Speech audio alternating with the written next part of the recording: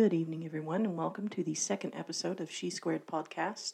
My name is Natasha Lance, and I am your host. First of all, I just want to take a moment to apologize for this episode being a little bit later in the week than I had anticipated it being. I know that I've been talking about the short film we've been working on. That's all done. It's all edited. It's all up. You can actually rent that now. So we're really excited about that. That was a really big success. And then obviously there's this, little thing of an election that we're all going through right now collectively. And I know that our politics does not just affect the United States. So for the people who are listening overseas, I apologize, as well as to the people in the United States, obviously. But, I want to say to everyone, let's all just take a deep breath. I know the past 4 years have been difficult mentally and emotionally for everyone, ourselves here included. I know a lot of writers haven't felt very inspired lately, and I just want to say that I totally understand that. I think we all can understand that. Now, this is not a political podcast by any means, so I'm not going to get into any of that, but what I will say is that self-care is necessary all of the time, but especially after extended periods of emotional trauma, and I kind of feel like that's what all of this has kind of felt like, regardless of where you fall on the political spectrum. Again, I'm not going to get into any of that. I think we can all agree that there has been just 4 years of collective emotional upheaval. And to have a moment where you take a breath is very cleansing. So I'm not going to get all psych professor on anyone, but I just want to say that whatever you are feeling is completely valid, and we are all here together. And that is actually one of the things that I find most beautiful and powerful about fan fiction. I think it's just the sense of community between authors and readers and artists. We're all creating and existing in a world that we choose to make better for each other, and I just think that is absolutely beautiful. So with that in mind, this week's story is called Wild Geese, and it's by Problematic. It's a J7 story. That's Catherine Janeway in 7 of 9. And it takes place kind of in the events of Picard. And it's just so exquisite and beautifully true to the characters that I am just so happy that we have permission to read it. J7 is one of those ships that are just so perfectly balanced with each other, but also so perfect for tension and drama, because they're both just so stubborn and both so intent on doing the right thing. And for just a million reasons, really. I could just never really see either Seven or Janeway with anyone else, to be honest. But that's just my opinion, obviously. I'm not to dog on anybody's ship that you may have with either one of those characters with another character. But I'm really interested to see what Picard does with Seven's character. So we'll see where that goes. So with that in mind, we're going to kind of just dive right in. A note from the author is, please note that this work does address some of Seven's canonical traumas and touches on a character death. It is canon compliant through episode 5 of Star Trek Picard. So if any of that is something that is a little bit difficult, maybe for you to read or to listen to, please be warned that there is some talk of trauma and there is some talk of a character death in this. So, as always, we are not making any money off of this, and our fan fiction writers are not making any money off of the use of these characters. So just sit back, enjoy, and let's fall into the world of Wild Geese by Problematic.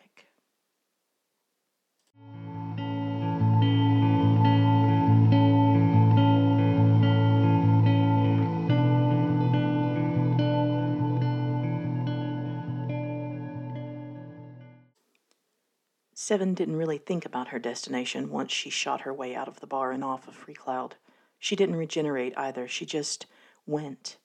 She slept and woke in her pilot's chair, pausing only to consume yet another flavorless ration bar, her movements nearly an extension of the ship running on autopilot to its heading. After days at high warp, she found herself arriving at what felt like the only possible destination there was.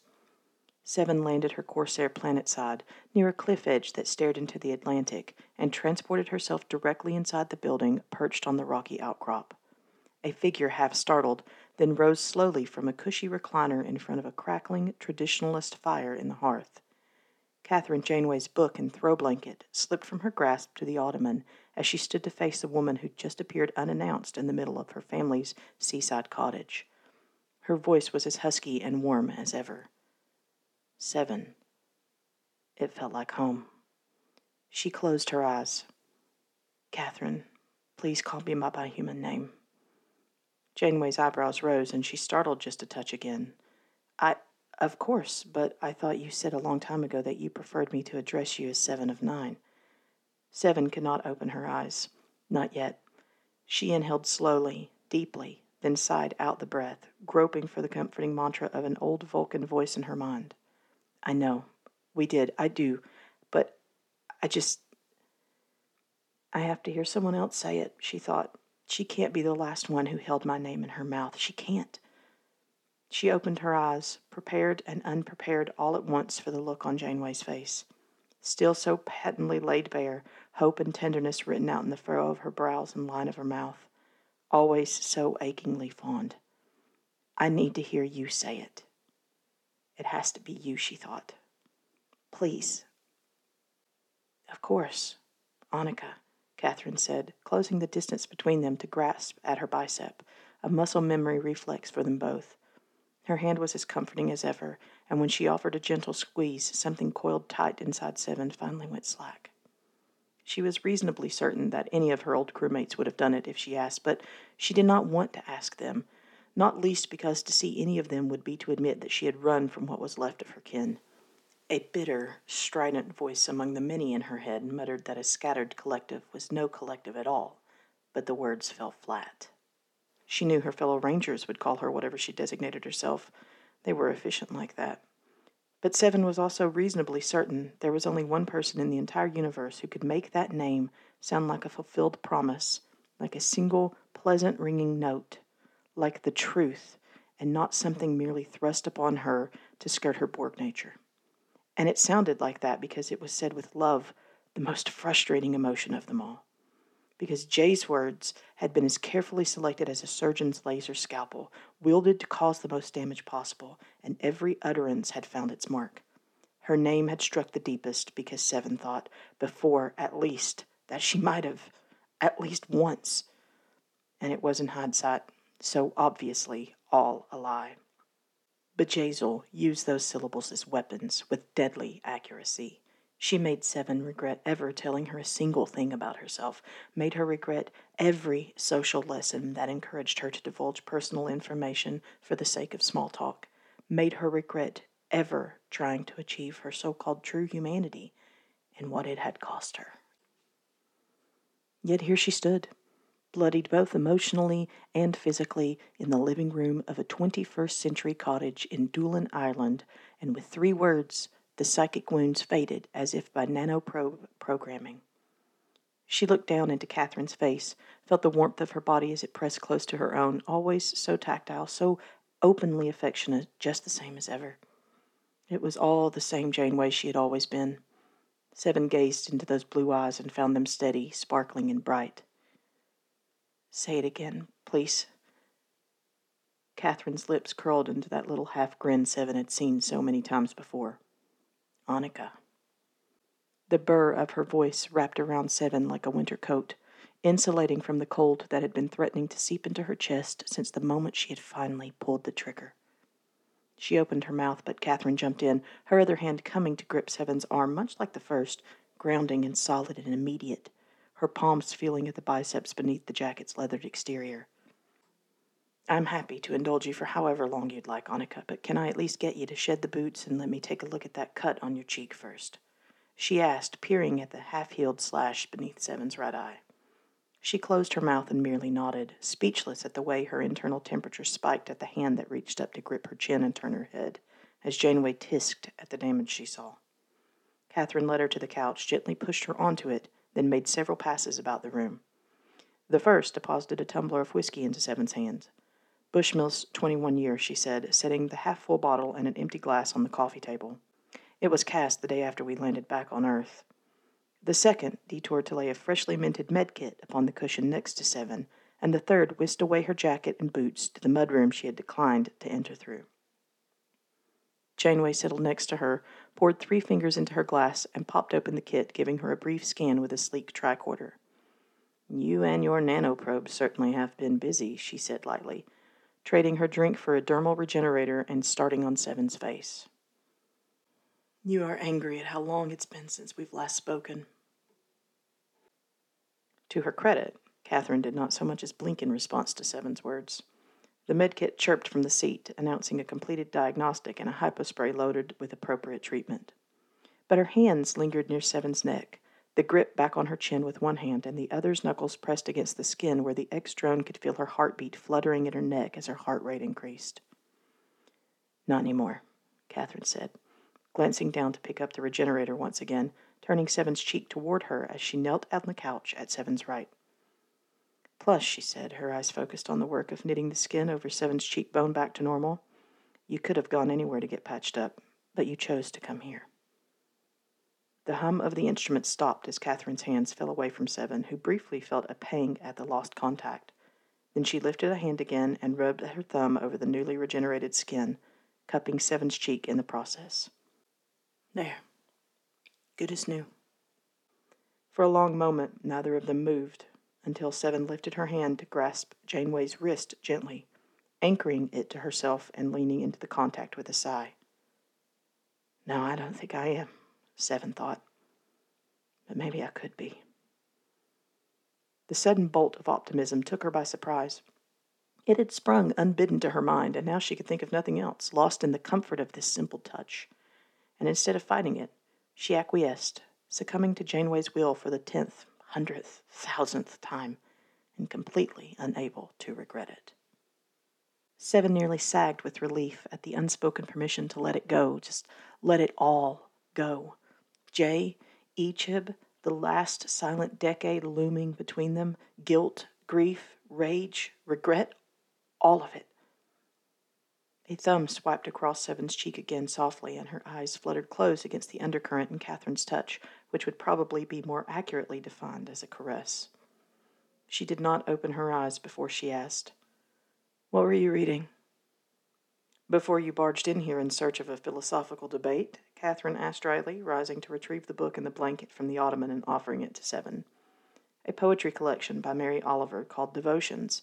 It's an old earth text, I'm sure," Seven said, appraising first its hardback exterior, then the contents. Catherine paused before she retook her seat, hovering above Seven, indignance splashed across her features. One hand rose to a hip. "I hope that's not a comment about my predictability." "I can assure you, Catherine, you have always continued to surprise me." Seven finally knocked back the glass of whiskey in her hand. Catherine refilled it without comment. "What moral dilemma is at the heart of this one?" She offered the book back, watching Catherine's hand slowly grasp the tome.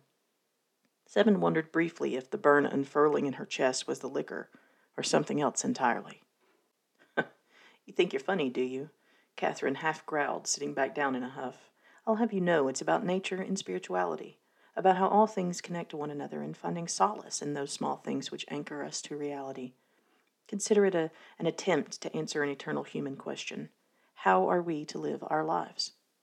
"Look where I was before," she said, fingers sliding over the paper, rasping against the delicate pages carefully, reverently. Definitely a caress. Seven's mouth went dry as Catherine began to recite from the page. "You do not have to be good. You do not have to walk on your knees for 100 miles through the desert repenting. You only have to let the soft animal of your body love what it loves." The words left her lightheaded, feeling flayed open like a disassembled power conduit. She tore her eyes from Catherine's mouth and down to the alcohol clutched in her hand, searching for equilibrium once again. She sipped at her whiskey this time, savoring the depth of flavor and analyzing the notes while Catherine continued to read aloud. Toffee, fruit, and honey lingered on her tongue as Janeway's voice floated to her ears, speaking of landscapes and waterfowl and belonging. But even as her eyes drew closed, Seven felt a ping of irritation at herself. Why the hell did I wait 25 years to have Catherine read to me? Seven woke with a start to find her legs in Catherine's lap, nestled under the throw and the gentle weight of forearms, the spine of the book cradled in her hand. Captain, I have been running yourself ragged. Yes, I noticed, Catherine said, glancing at her as she turned the page, utterly nonchalant. Seven shifted, attempting to get up. But Catherine's hand found an ankle through the blanket and squeezed. Despite the layers, Seven felt every millimeter of contact, of warmth. I'm comfortable, and so is she said with a nod at the furry little being curled up with a nose tucked beneath tail, wedged between Seven's hip and the couch atop the blanket. Do us a favor and stay put, Her brow furrowed, but exhaustion tugged at her. It felt as if Earth's gravity had suddenly increased, yet Catherine was stroking the inside of her calf, and just as suddenly she felt weightless. Catherine forestalled any further protest with one gracefully lifted hand, book abandoned on Seven's shins. You've only been asleep for half an hour, and I don't have much book left. I promise I'll wake you soon, Annika. The name washed over her again, like a tide coming ashore. Gentle, constant, inexorable. Mollified enough, Seven stretched, arching her back and flexing her toes. As she relaxed, she realized the grip on her leg had found its way to her knee and had curled possessively around it. When she saw the faint blush on Catherine's face, she allowed herself a smirk that grew wider at the little cough Janeway cleared her throat with. Very well, Catherine, Seven murmured, eyes sliding closed once more. If you insist. Soon came around noon, as it turned out. Seven's eyes went wide to realize it. I didn't stop to check the local time, she managed, blinking owlishly at the sunshine streaming in through the large picture windows lining the room. She cast aside the blanket and drew herself slowly to her feet, observing her surroundings for, essentially, the first time. During her single-minded approach, Seven had barely spared a passing glance to the details of Catherine's location. But now, in the midday light, she viewed the expansive, rugged countryside beyond the cottage walls. To the east, there lay undulating verdant hills, speckled with rock formations and distantly grazing sheep. To the west lay cliffs, the terminus of the eastern hills, edged with a winding stone path stretching into the distance.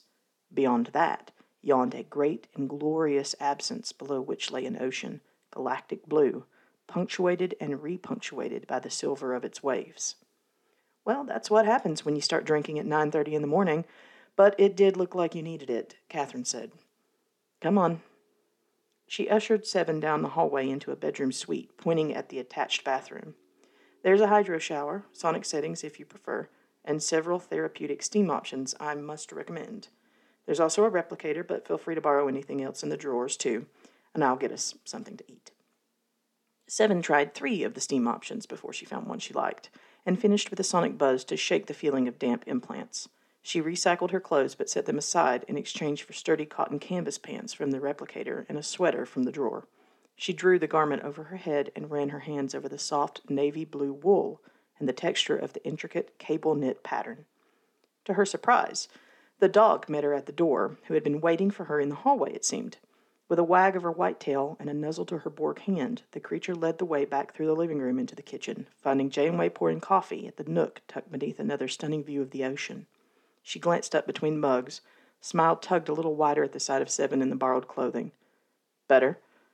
Yes, Seven replied, hovering in the doorway until she felt a nudge at her knees. She glanced down to see the canine face lifted towards hers. The animal nudged again at Seven's leg, then trotted forward to her bowls, stationed below the replicator. I'm unsure how to thank you for your hospitality. The dog sat at one gesture from Catherine, who rewarded her with a head rub and a familiar tap of fingers into the machine to produce her breakfast. She turned from the main shelf with a serving dish laden with a traditional American breakfast spread in her hands, nodding towards the table. You can thank me by helping me eat some of this. I need to reprogram what it considers a single serving, apparently. Please sit. Seven complied, and found herself with a lap full of beggar's puppy eyes as she lifted the first bite to her lips. She cocked her head, noting with some amusement the hopeful tail wag that began to sweep at the wood floor. Catherine, unfazed, tucked into her sausage and eggs, sipping at her coffee before observing the standoff across the table. She clucked her teeth and whistled sharply, and the creature obediently hurried to Catherine's side, wiggling innocently beneath narrowed-eyed scrutiny. I apologize for her rudeness. She knows better than that. The next tail thump was unrepentant, but the dog did not try begging again. What is her designation? Her name is Shannon. The name plucked at her memories of a time long past spent swapping stories and laughter in Janeway's quarters. Like your ancestor. Janeway nodded, a smile blooming as she tapped at the rim of her cup. It's such a stout Irish name, too, and felt apt. She wiggled her fingers in front of the dog's face, who swiped a lazy paw at her in return, once, twice, before Catherine caught it in her hand and shook it. You know, when I found her, she was just a shivering lump under a bush out on the path by the cliffside. Patchy, raggedy little scamp way out in the wilderness all alone. Full of attitude, though. I thought she was a mutt until her coat really started to come in. Turns out she's a purebred. One of the odds. Seven detected a sly note in Catherine's voice, and it was enough to make her pause. Fork halted halfway to her mouth, her ocular implant rose. You are implying something about me. Catherine shrugged, sipping at her coffee. Could be about Tom. She gave Catherine an appraising look. I see. And you could not determine her origin? Janeway shook her head, looking fondly at her furred companion. No one was missing a dog for miles. No breeders had notices for missing pups. Catherine paused, fingers curling around one soft ear. It's almost as if she sprang from the countryside itself. Highly unlikely. As unlikely as finding myself in the Delta Quadrant and all the things that came of it, I imagine. The look that Catherine leveled at her wasn't challenging per se, but it was charged enough to make Seven swallow hard, though she didn't shy away from meeting her eyes. Seven thought of all the staggering improbabilities that brought her to this moment, of the confluence of one ill-fated research vessel, Borg cubes, and this woman who had so fearlessly outsmarted the collective, of who she might be but for Voyager, or rather, what life as a mindless drone she might still be condemned to, what ruthless atrocities she might have committed by now in the name of brutal, relentless assimilation. Then it is fortunate for her that you came along. Who knows what might have become of her if you hadn't found her when you did. At this, she dropped her gaze to the creature and offered a hand palm up. Shannon sprang to Seven, eternally hopeful for even a crumb of bacon. The animal's enthusiasm teased a soft chuckle out of her before she emulated Catherine's whistle and sit gesture. Shannon promptly sat down at her side. Good dog, Seven praised, reaching for her coffee. Traitor, Catherine muttered, entirely failing to look annoyed and managing something more like indulgent instead. Seven proceeded to let Catherine steer her through the rest of the day without complaint. After their meal came a long, quiet hike along the cliffs, punctuated by waves crashing against the rocks below and Shannon's strident barks as she raced up and down the paths, a red and white blur. The setting sun and dropping temperatures finally hustled them inside, retreating to the den with whiskeys in hand once more. Shannon bounced between them, still full of playful energy. Catherine flashed Seven a grin, and then with an air of presentation, put the dog through her paces, showing off a varying array of tricks. Seven was impressed by how attentively she followed commands, how quickly she leapt to obey, and the complexity of tasks asked of her. She felt her eyebrows shoot for her hairline after observing the dog utilize an interactive panel on the wall, effectively communicating in full sentences to Janeway. Seven allowed herself to look as impressed as she felt when she turned to her master, who, she noticed, looked thoroughly pleased with herself as she sauntered back to the couch. It seems Shannon is an exceedingly intelligent creature, Seven said, and impeccably trained. You called her a purebred? An Irish red and white setter, Catherine said, sitting so she could stroke a hand through soft, glossy fur, fingers drifting through auburn and white. An accurate and descriptive name, if inefficiently long, she remarked, reaching over to do the same. Shannon circled once, then lay down over Seven's feet. Her body heaved a pleased sort of sigh through her nose, and then the dog settled for a nap. She likes you. Seven looked back to Catherine, sat almost shoulder to shoulder with her, and smiled. I certainly hope so. I suspect she is similarly trained in a tactical manner, so I don't envy anybody she considers a threat to you. I think it would be a miserable experience. Catherine bit her bottom lip, unable to restrain a laugh when she replied, Well, that would explain why she gives the doctor such a hard time when he comes to call. She's a formidable companion. Is she genetically enhanced? You speak to her like any other sentient humanoid when issuing commands, but I thought canines were suited to much shorter instructions. No, she's just a very smart individual who listens when she feels like it. Seven pointed with the hand holding her whiskey. Now you're definitely implying something about me. Janeway lifted a finger in protest. Or B'Elanna. Seven arched a brow, and Catherine's innocent face wobbled, then locked into place, though her eyes danced with mirth. B'Elanna doesn't have freckles, Seven finally said, leaning down to the dog and rubbing her hand softly over the rust-colored spots on her snout, Shannon's tail thumping softly at the attention. In that way, she's most like her mother of anyone who resided on Voyager, is she not? Catherine's smile was slow to take over the faint surprise that colored her face, but the sight of it made Seven's chest feel light. Oh? She is regal, confident and tenacious, energetic and charming, possessed of a great intelligence and a unique attitude, she said, feeling her body angle itself toward Catherine, drawn to her like being locked into orbit. Her gaze dropped to Catherine's face and the faint splash of freckles across her nose and cheeks.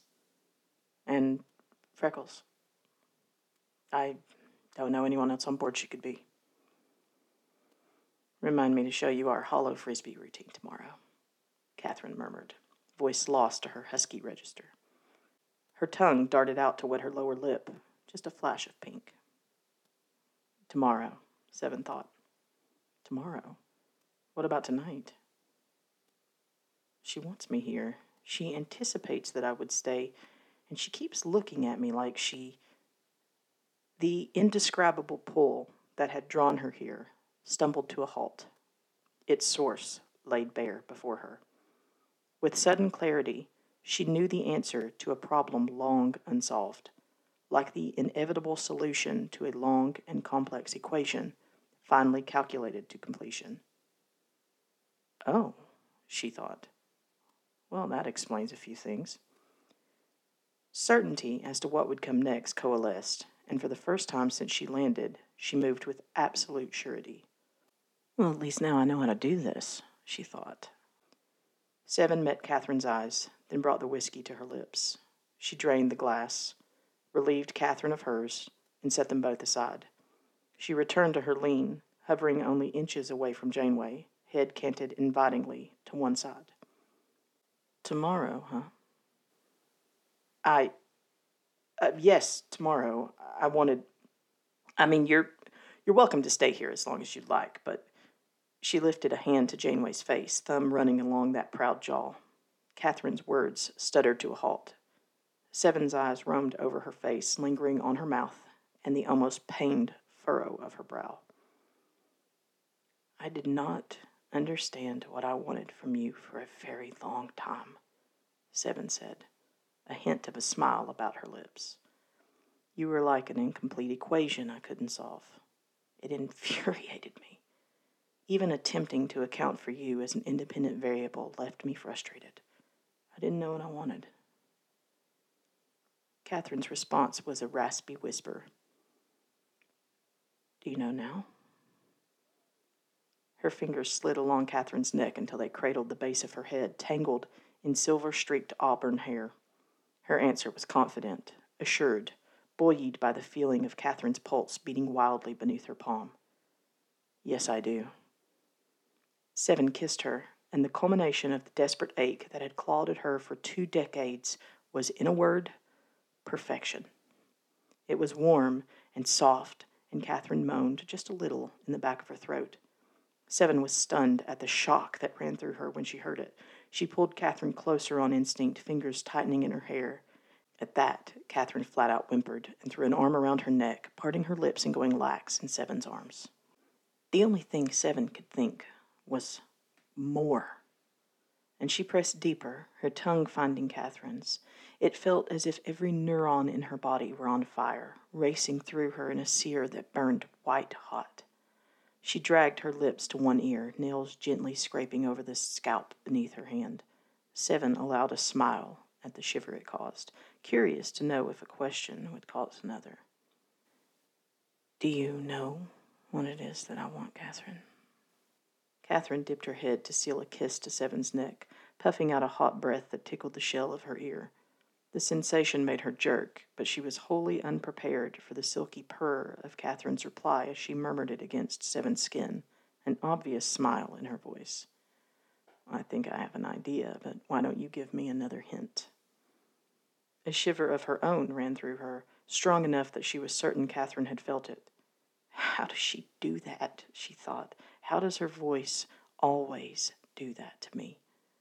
Seven's only answer to the question was to take Catherine's earlobe between her teeth and nibble, uninterested in further banter for the moment. It made Catherine gasp and clutch at her and vocalize in colorful groans and sighs that left Seven little choice but to kiss her again.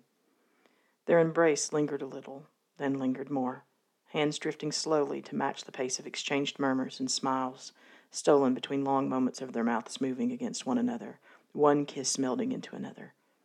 Catherine stole a hand along the sweater's hem, and then boldly up over Seven's ribs, the arm around her neck graduating to a hand in her hair, fingers trailing through her wavy locks.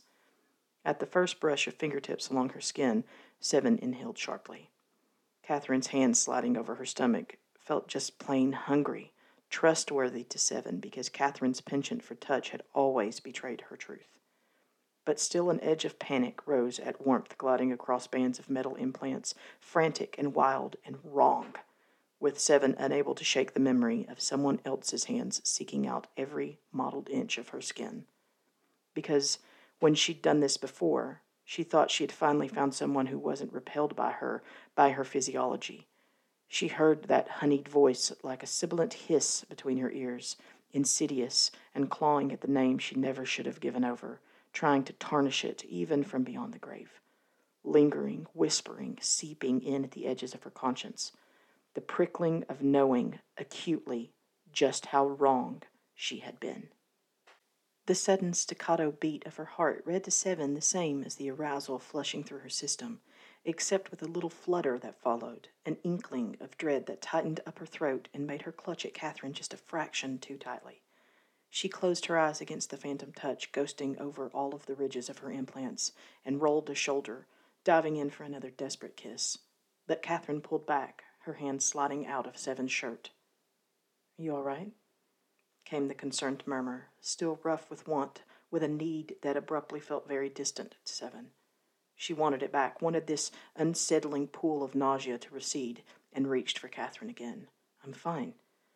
But Catherine would not allow herself to be caught, putting them at arm's length to look at her. "No, you're not, and you don't have to power through on my behalf. What is it?" "Nothing is wrong," except she couldn't catch her breath, still panting even when Catherine's breathing had returned to normal. Catherine took her face in both hands and spoke in a voice ringing with authority. "Look at me," she ordered. Seven was powerless to resist, groping for control and clinging to the familiar, demanding tone that left no room for disobedience. "Listen to me. Listen to the sound of my voice." Catherine spoke deliberately. The command edge softened, but it was still present. "Breathe in, slowly. Follow me," she said, inhaling through her nose. Seven followed, haltingly, and Catherine gave her an encouraging little nod. "Good. Hold. And out. In again. Hold. And out." Catherine walked them through 5 more cycles before she finally dropped a hand from her face, seeking out Seven's hand to squeeze. "Do you want to tell me what's going on, or do you need something else right now?" Seven gathered herself, stumbling over the urge to shove this emotion away, to regulate it and suppress it like the voices of the collective which would never leave her. The instinct to run reared, but it could not surmount the calm patience Janeway exuded. She knew somehow that Catherine would wait for as long as she needed. She blinked a few times, jaw working as she tried to articulate the experience, an edge of exasperation in her tone. "I don't know. I just felt the way my body responded to you was exhilarating until suddenly it wasn't." She closed her eyes. I was breathless, my heart was pounding, but it became unpleasant without my noticing. She turned to Janeway, a frown furrowing her brow. "How did you know?" Catherine smiled a little, clearly trying not to appear too knowing as she cast an affectionate look at her. "You have a tell, whenever you're uncomfortable. A little hitch with your shoulder, as if you're physically shrugging something off. There's always something bothering you when you do that. It was one of the first things I noticed about you when you were becoming an individual again." Seven stared wordlessly, feeling seen completely, seen through completely, for the first time in years. Her eyes searched Catherine's face and found that she could read every line, every angle of eyebrow and curve of her lip. "Tell me about despair, yours, and I will tell you mine," she thought. Seven could plainly see what was behind those open, hopeful eyes. It was honest and true, and it invited her closer, beckoning like an outstretched hand. A memory came to her like an echo down a long corridor, repeating and mingling with the stanzas Catherine had recited to her this morning. Was it only this morning? Another time, another husky whisper, another moment of this woman knowing her better than she knew herself. All I'm asking is that you trust me again. Another leap of faith. Seven took in a shaky breath. "Do you remember the woman I told you was the cause of Egypt's death? Bjayzl." A flash of flinty recognition crossed Catherine's face. "Yes, I recall," she said coolly. "When I stopped speaking to you, it was because I decided I was going to kill her. Myself. Not bring her in or turn her into any authorities. It's not like the Federation was holding anyone to task for doing whatever they feel like to ex-drones. But I knew that you would try to talk me out of it. I knew you wouldn't approve of murder as revenge." Catherine was solemn, nodding. "You're right. I would have tried to stop you. But she..." Seven choked on the words, then let out a frustrated breath. I had to. Because it was my fault. She shared my bed, and I told her about Voyager, about my family, and I told her everything because I thought she cared. Egypt died horribly because of me." She clenched her jaw, feeling tears escape as she squeezed her eyes shut.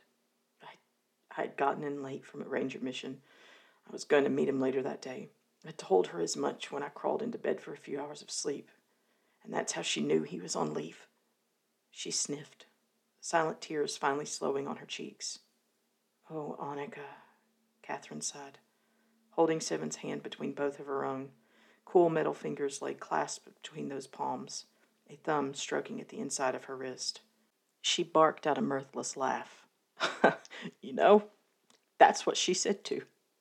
She kissed me and said, 'Oh, Annika,' and left. A few hours later, I had to put him out of his misery myself, after he'd been tortured.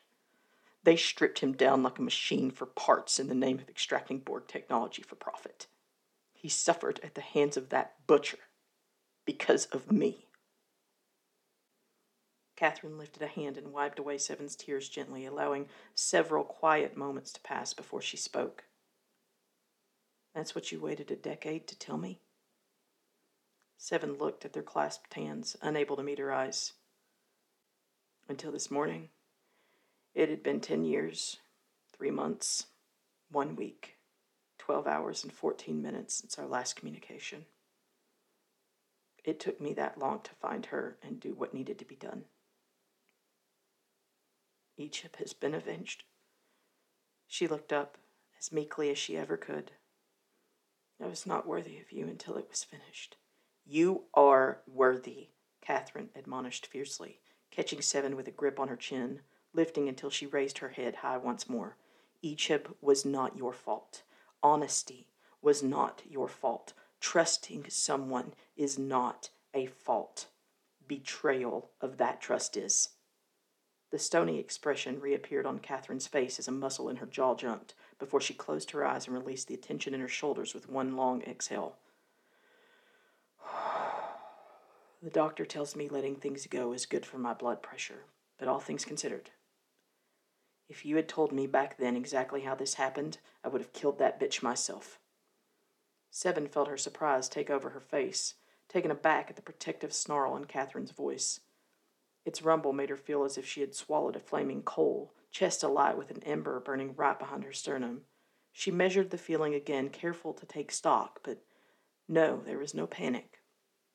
It simply smoldered, thrumming with the knowledge that Catherine would, for Egypt, for me. Catherine's voice was thick with emotion, low and rough as she looked Seven in the eye. You have always been worthy, Annika, far more than worthy enough for me. You still are. I hope you know that. The coal cracked, and something hot and fierce broke open inside Seven's chest. She surged forward for another kiss, and with a small, breathy "oh," Catherine happily melted into the embrace. Seven could not help but nip at Catherine's lips, her teeth catching bottom lip, then the top, peppering a series of small kisses against a willing, pliable mouth. She teased at the seam of Catherine's lips with her tongue, delicately stroking her way inside against the vibrating hum of Catherine's soft moans. The sounds Catherine made sent heated bolts of pleasure to the juncture between Seven's legs with every throaty gasp and sigh. She inhaled slowly, still leisurely mapping the orchestra of Catherine's reactions to her kisses of varied intensity, and caught on her scent, grown warm with musk and need. Catherine's intoxicating presence enveloped her entirely, and she let herself indulge the urge to slake her thirst. The way Catherine reacted to a mere stroke of Seven's finger along the nape of her neck, a flutter of eyelashes and hitched breath, and an arch of her back that begged for more, was enough to make her dizzy. Seven pulled back just enough to speak, foreheads still pressed together. I missed you. Janeway's laugh was helplessly breathless, her smile as wide as it could be. I missed you too, she murmured, a gravelly rumble that tugged hard at something low and hidden in the pit of Seven's stomach. Though acutely aware of her desire, the wish to feel Catherine in her arms softened the edge of Seven's need to consume her entirely. She slowly reclined on the couch, looping an arm around to lay a hand solidly on the small of Catherine's back. Her pull didn't have much impetus to it, but it didn't have to. Catherine spilled all over her, an arm tangled between them and Catherine's thigh slotting neatly between hers. Catherine's slight weight came to rest atop her while she gazed down at Seven, the look in her dark blue eyes hooded and intent. Without breaking eye contact, Seven's palm found the hem of Janeway's shirt and hiked it up out of the way so she could spread her fingers over the skin of Catherine's back. The touch made Catherine's hips buck forward, erratic, like she'd suffered an electric shock. Seven throbbed pleasantly at the friction from the thrust of Catherine's hips against her own, and reveled in the sensation of Catherine's body molded to her front. With a groan, Catherine hid her face in Seven's hair, tucked just beneath her chin, a clear surrender. Seven smiled to herself, beginning to stroke at the plane of Janeway's back. I like you in this sweater, Catherine mumbled inanely against her neck. She smiled wider, glancing at its pattern as she drew a hand up and down Catherine's spine, fingertips feeling every vertebrae as she skimmed over warm, soft skin. Me too. Figures you'd steal one of my favorites. You said I could borrow. A playful nip just beneath her starburst implant preceded Catherine's testy retort. A woman is allowed to mourn the loss of a good sweater when someone else comes along and wears it as perfectly as you do, all right? Rather than answer, Seven sought out her lips again, amazed at the way their mouths fit together so exquisitely. She felt the heat begin to rise again, unfolding up the curl of her spine, tingling at the base of her skull. Sensing the shift in Seven's grasp from unhurried to intentional, Catherine tried to disentangle herself, valiantly attempting to quash the desire in her voice. We could... dinner. I thought we could have shepherd's pie. The answer was paired with an intent, penetrating look. I'm not hungry for dinner. Catherine's jaw hung slack for a moment, a flush crawling up her neck. Then she shook her head lightly before her features drew down seriously, her words soberly deliberate. I don't want you to feel as if you need to push yourself to do anything you're not comfortable with, Catherine protested. I'm perfectly happy. Seven wrapped both her arms around Catherine, one hand palming a handful of buttocks firmly. She tipped her head in close to Catherine's, looking her in the eye to say, I wouldn't do this if I didn't feel comfortable, Catherine. The hopeful twitch to Janeway's eyebrows made her smile. You always seem to know when I'm not being honest, even when I don't. And, she said, smile sharpening to a smirk as she leaned in to murmur against Catherine's lips, I intend to make you much, much happier than just this. At that, she lifted the leg situated between Catherine's thighs and flexed, feeling smug at the shameless roll of hips it elicited. She gripped the modest globe of flesh beneath her palm, pulling Catherine firmly against another purposeful press from her thigh. I had also intended to take my time with you, preferably in a bed. But if you insist on fighting me, then it appears I'll have to remind you exactly how futile resistance is. Catherine stared, speechless, for approximately 4 full seconds, a blush rising visibly on her cheeks. Then, with one lazy tilt of her head and a dark glint in her eye, she pounced on Seven, kissing her as if intending to devour her whole. Tongue and teeth and those elegant fingers fisting in her shirt stole the air out of Seven's chest until she was struggling for breath beneath a half-lidded gaze and eminently smug smirk. "That won't be necessary just yet," Catherine purred. "But why don't we put a pin in that thought for later, Come here." Catherine slid to her feet and took Seven's hand, lacing their fingers together. She led them back to the bedroom Seven had been in this morning. "But that means this is... You let me use your personal suite?" "I should have known when you suggested the steam options. Probably the best feature in the house, which I suspect has never been utilized to its full potential," she remarked, filing several intriguing thoughts away for the future. Perhaps the near future, judging by Catherine's stumble and the tips of her ears turning pink. It belatedly occurred to Seven that she was somewhat unprepared for this. She had not fully considered what might happen after that first kiss and what followed on instinct. She certainly hadn't planned on unburdening herself about Bjayzl, although, all things considered, maybe she had. Maybe that had been the objective in the back of her mind from the moment she climbed into the Corsair's cockpit and set a course for Earth. It had only taken a few swift commands and one Borg decryption algorithm to bypass standard Starfleet privacy encoding to find out where Catherine was, and she'd done it without hesitation. Come here without invitation and been welcomed warmly without question. But it isn't like this would be the first time my subconscious took charge and drove me toward a resolution I didn't know I needed, now is it? She thought. So, not having contemplated the reality of having Catherine Janeway in her arms, much less a Catherine who was busy disrobing them both, layer by layer, Seven found herself at the mercy of softly spoken queries of, "Can I?" and "Let me?" that she could only nod agreement to. The questions themselves, preceding every move Janeway made, were a promise that Seven was in control, free to exercise agency at any moment, and even as her body hummed a constant enthusiastic yes, the knowledge that Catherine had always kept her word eased surprisingly fragile nerves with a rush of tenderness. Seven's pulse raced at the sight of Catherine's legs kicking off her pants, so much so that she barely noticed the borrowed sweater being tugged gently over her head. Swimming in desire and ill-equipped to manage it, her confidence faltered, even as Catherine guided them both along toward their destination. She followed a half-dressed Janeway onto the bed, crawling until she was braced over her on all fours.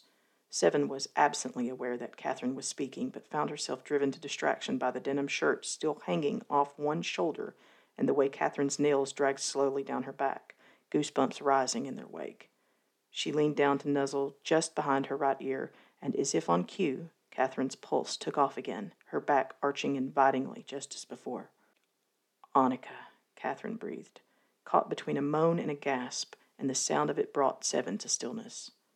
In a moment, Catherine's touch softened, palms smoothing over shoulder blades, attentive concern bleeding into her voice when she paused to ask, "Annika?" She let herself down until their bodies were molded together, weight braced on her forearms and her lips still hovering against the pulse fluttering in Catherine's neck, mind racing to solve the problem of why her name suddenly sounded so foreign on Catherine's lips. Meanwhile, the wild geese, high in the clean blue air, are heading home again. "Annika, what's wrong?"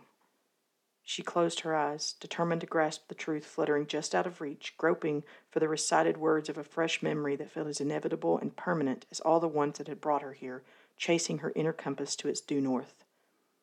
"Whoever you are, no matter how lonely, the world offers itself to your imagination." Because Catherine knew before Seven did that she was having a panic attack, she stopped. She waited.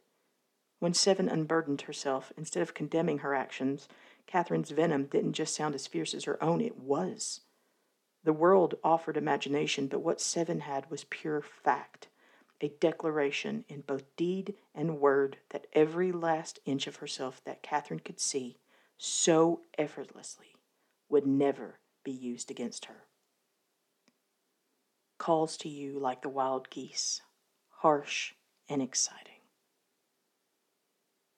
"Jay taunted me right up until the end," Seven finally said, still hiding her face against Catherine's shoulder. She flaunted the name my parents gave me just to hurt me. That's why I wanted you to say it. It always sounds better when you say it. Over and over, announcing your place in the family of things. Her eyes flittered open as she lifted her head and met Catherine's gaze with her own. But it isn't my name. Say my name, Catherine. Janeway smiled, so tender and fond it suffused the very timbre of her voice. 7. What tension remained in her body ebbed away. Say it again. 7, Catherine said, huskier this time. Again, she said, watching something change behind those blue eyes, even as Catherine struggled to finish unbuttoning her shirt and toss it aside. 7. Her voice now was little more than a rumble, low and deep with hunger and want. It felt like the way her leather jacket did, pulled on and settled across her shoulders. It felt like the fleeting, gratifying moments of relief and gratitude on a stranger's face when she managed to save them from the brink of destruction and put them back on solid ground. It felt right. Because I'm not Annika. I'm 7. And while she needed that name cleansed, she didn't need it to hang around. It just needed to be wrapped in a voice she could trust. So if and when she heard it again, she wouldn't have to shudder at it or grimace and put it away. Catherine had always been a safe place to hide. A shame she'd forgotten that for so long. Catherine shifted, restless beneath her, all long swaths of hot, flushed skin, shirtless and freckled. 7 melted at the constellations, dusting her skin from shoulder to shoulder, and the faint blush beneath them. She tilted her head against Catherine's neck, smiling as she drew a finger down over the dip of her throat, detouring to her collarbone, and then south over her sternum. I have waited a long time for this. Me too, Catherine croaked. Still, her fingertips trailed further, marveling at soft skin and the way she could reduce this brilliant, indomitable woman to breathlessness with one simple touch. Catherine's hand tightened on her shoulder when 7 nipped at her throat, thighs parting beneath and lightness overtook her. But it wasn't until she heard Catherine murmur her name like a mantra, a chorus, a prayer, that understanding dawned. She was always safest at Catherine's side. How had she never seen it before? She had traveled halfway across the galaxy, encountered thousands of beings from hundreds of planets across innumerable light years, and still Catherine was the most beautiful individual, singular and incomparable 7 had ever met. Even more than that, she knew with absolute certainty that what they shared was precious and sacred and inviolable. She was ready to worship Catherine. And Catherine was ready to let her. Finally. Eventually, they slept, and 7 woke to find Catherine lying beside her, simply gazing at her in the dim morning light. Slow, sleep-muddled glances and smiles became a tangle of limbs and prolonged kisses, which became roving hands and renewed vigor that rendered 7 limp with pleasure. She was too spent to contest the self-satisfied grin on Catherine's face, which persisted as they roused and tidied the mess of clothes they had left littered around the bed. 7 remained placidly agreeable throughout their morning of waking and breakfast and enjoying steam-setting number 2 together for the better part of an hour. Afterward, 7's knees and jaw were sore, but Catherine blushed every time 7 licked her lips, so she considered it time exceptionally well spent, and concluded that the hydro shower was indeed the best feature in the house. One short walk with Shannon around the grounds and a brief but nonetheless impressive hollow frisbee demonstration later, Catherine was fiddling at the replicator for more coffee when 7 heard an unmistakable beeping, muffled but insistent, that drew her back into the bedroom. Folded in the drawers alongside her new favorite sweater, she dug out the holocom chip from her pants pocket, pulsing with coordinates from its mate. "Shit," 7 whispered, shoulders drooping as the weight of the world came crashing back down upon her.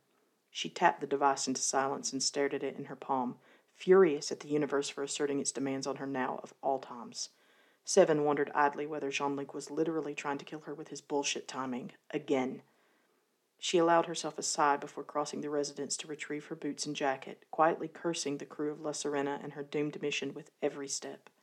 7 further allowed herself a long, indulgent look at Catherine, bent over a dew-dampened Shannon in the kitchen with a towel, coffee mug steaming on the replicator shelf. She was not prepared for the lump that rose in her throat while she watched, nor the pang of affection that pierced her chest when the dog gently touched her snout to Catherine's nose, but she committed every inch of the sight to memory. Seven returned to the bedroom to exchange the well-worn Starfleet athletic apparel Catherine had given her after their shower for her rugged combat pants and sleeveless shirt, feeling as if she were slipping back into uniform after shore leave. At the sound of a cleared throat, she looked up to find Catherine watching her from the doorway, a wry smile curling at the corner of her mouth. "Got a hot date you forgot about?" She shook her head, sitting on the edge of the bed to pull her socks up over her ankles. Picard's out on the edge of the galaxy doing something supremely ill-advised, insanely dangerous, and honestly just fucking stupid. Picard? As in Jean-Luc? Seven grunted, struggling to yank on a boot. Is there another vaunted ex-admiral traipsing around on a Romulan-covered Borg cube I should be concerned about? Catherine's eyebrows crawled for her hairline. You're going to the artifact? What the hell is he doing all the way out there? An excellent question, Catherine, she said, stomping into her other boot and zipping it up her calf. Catherine drifted into the room, depositing her coffee mug on the dresser next to the blinking device. Here's a better one. Why are you going to help him? Seven found Catherine standing before her, worry knit into every line on her face. She sighed again and lifted her hands, and Catherine approached instantly at the invitation and stepped between her legs, letting Seven hug her close. She leaned her forehead against Catherine's stomach, arms looped around narrow hips and Catherine's hands smoothing over her bared biceps to her shoulders. Seven wished she didn't have to put on her shirt and go. She wished she could stay and let someone else fight that battle. But she couldn't. Because someone very important to me taught me a long time ago that if someone needs your help, you have to at least make the attempt. When they ask, you must always try. She tipped her head back to look at Catherine, a resigned smile on her lips. I would not want to disappoint her. A tender look matched the soft half-smile on Catherine's face, matched the way she tucked a lock of wavy hair behind Seven's ear and traced the edge of her ocular implant with a single fingertip. You won't. Catherine shifted as if to step out of the embrace, and Seven found that she was just not ready to let her go just yet. Her arms tightened around Catherine, who smiled wider and stopped resisting, apparently content to simply cup Seven's chin in her hand and drop a kiss to her forehead. Seven closed her eyes, savoring the peaceful quiet of their hug for another minute longer, letting Catherine run those long, elegant fingers through her hair. Come on, Catherine said softly, patting her shoulder. Let's get you dressed. Seven reluctantly loosened her grasp, and Catherine turned for the dresser behind her, taking the blue sweater out of the open drawer. But when she turned, Seven was already pulling her own jumper over her head. Catherine opened her mouth to protest, but Seven cut her off. Despite your claim last night, I'm no thief, Catherine. Janeway's mouth twisted in a poor attempt at hiding a smile as she dropped her eyes to the wool garment in her hands. Fine, she said, pulling her arms through the sleeves and putting it on herself, but I still think it looks better on you. Seven lifted an eyebrow and let her eyes trail up Catherine's body. Her tongue wet her lips as her gaze traced the curved outlines of Janeway's arms and stomach and breasts beneath the material. She smiled when her eyes met Catherine's, which had never seemed quite so strikingly blue as they did now, offset by both the sweater and the pink flush of her cheeks. On that point, I believe we may permanently disagree. Catherine's retort was merely a chuckle and a shake of her head before she picked up the leather jacket from the bed and held it up, a nodded head the silent instruction for Seven to turn around. She put her arms into the sleeves and felt Janeway lift it smoothly into place, palms sliding down either side of her spine until her hands curled along Seven's hips.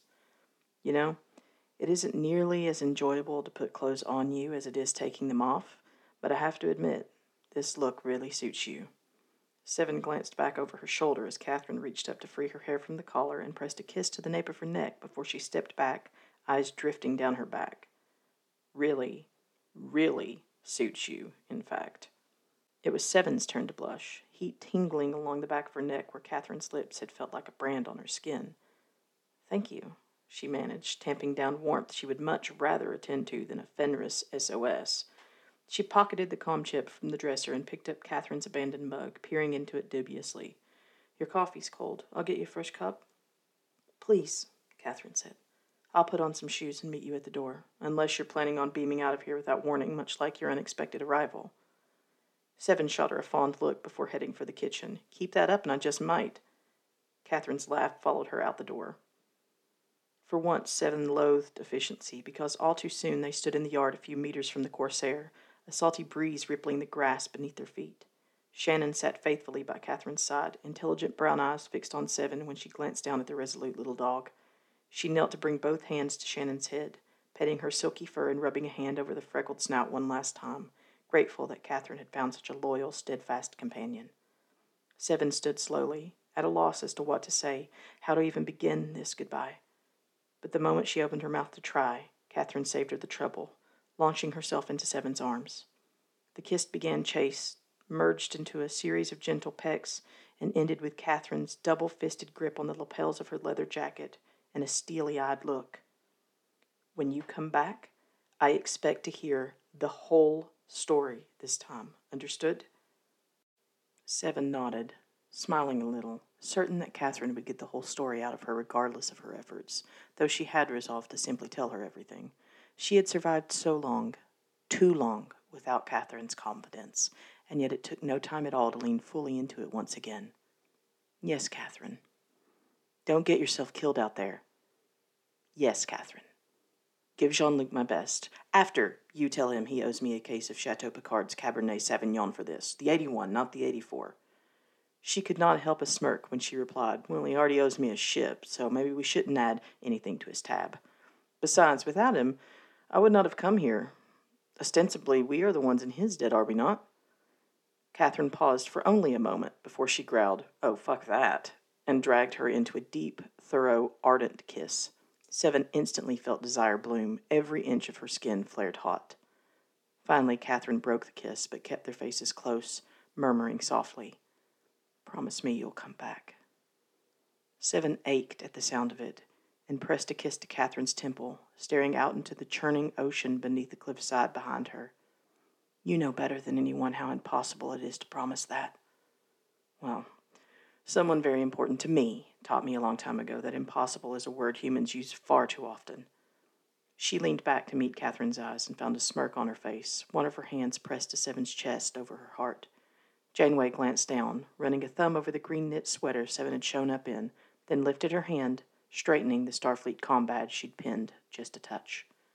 And she's been right more times than I care to admit. She lifted a hand, curling the metal-tipped fingers around Catherine's. Catherine. But Janeway lifted to her toes and pressed another kiss to Seven's lips to preempt her. Even a ranger needs help sometimes. I know a guy with a face tattoo who's pretty good at dog-sitting, and there could always be another vaunted ex-admiral traipsing about on a Romulan-covered Borg cube for you to be concerned about, all right? Catherine's smile was infectious, and Seven could not keep one off of her face, even as she kissed the palm of the hand she held. One of you is bad enough. The last thing I need is the two of you together making speeches and rallying troops, she scoffed. You might actually give somebody out there a scrap of... She blinked, then shook her head as she huffed out a wry little laugh. You always could make me feel things I was certain I'd lost, couldn't you? Of? Catherine prompted, still wrapped in Seven's embrace. Seven gave her a soft squeeze and a firm kiss, pouring herself into it, willing Catherine to understand it as an unspoken vow. I'll tell you when I come home. At the word home, the look on Catherine's face transformed into something so aglow with love it was almost incandescent. But all she said was, you'd better. I will. And try not to take out half my garden next time, darling. The potatoes are probably fine, but I don't think the kale is going to bounce back. Seven glanced back at her ship, landed precariously close to a small greenhouse where a landing strut seemed to have crushed several rows of neatly planted vegetation underfoot. Oh, sorry, Seven said, bemused at her own haphazard landing. Really in a hurry, weren't you? So eager to see me again? Catherine quipped, a faint amusement in her eye. But Seven shook her head, brow furrowing slightly because that's not the right word for it, she thought. Not eager. Driven. She frowned, thinking on the powerful, unrelenting impulse that had dominated her consciousness so thoroughly, a parallel to a similar journey long past. It was an urge she could not deny, as strong as any resonant signal she had ever felt, an almost identical compulsion, in fact. Then Seven looked at Catherine and realized just how many of her traumas had been allayed in her presence, how much lighter she felt with this woman solidly in her arms. I hardly remember arriving here or why I felt so strongly that I had to, beyond knowing somehow that I must. She said slowly, still puzzling over the feeling even as she tried to voice it aloud. Not unlike migrating birds, perhaps, just a blind, unerring instinct to return to you, like following a homing beacon to its source. Catherine's eyes glittered, bright with unshed tears. I'm very, very glad you did. So am I, even if it felt like I had a little choice in the matter, Seven said, smiling softly. She lifted a hand to Janeway's cheek, brushing it gently with her thumb. It seems that I can't run from my past no matter how hard I try, but at least now I know who to run to. Seven stole one last kiss, and then turned for her ship, the Corsair's engine starting at her approach. She slotted the chip into the navigation panel and locked onto the distress beacon's coordinates, taking off without allowing herself even one look back. Of course, she had no way of knowing if flying to Picard's aid was a suicide mission or not. Sith conspiracies, Romulans, and a Borg cube did not fortuitous odds make Galaxy and the Balance be damned. But as Seven jumped to warp, grim determination on her face, she felt the return of a stubborn, once familiar sentiment she had been missing for years. Hope.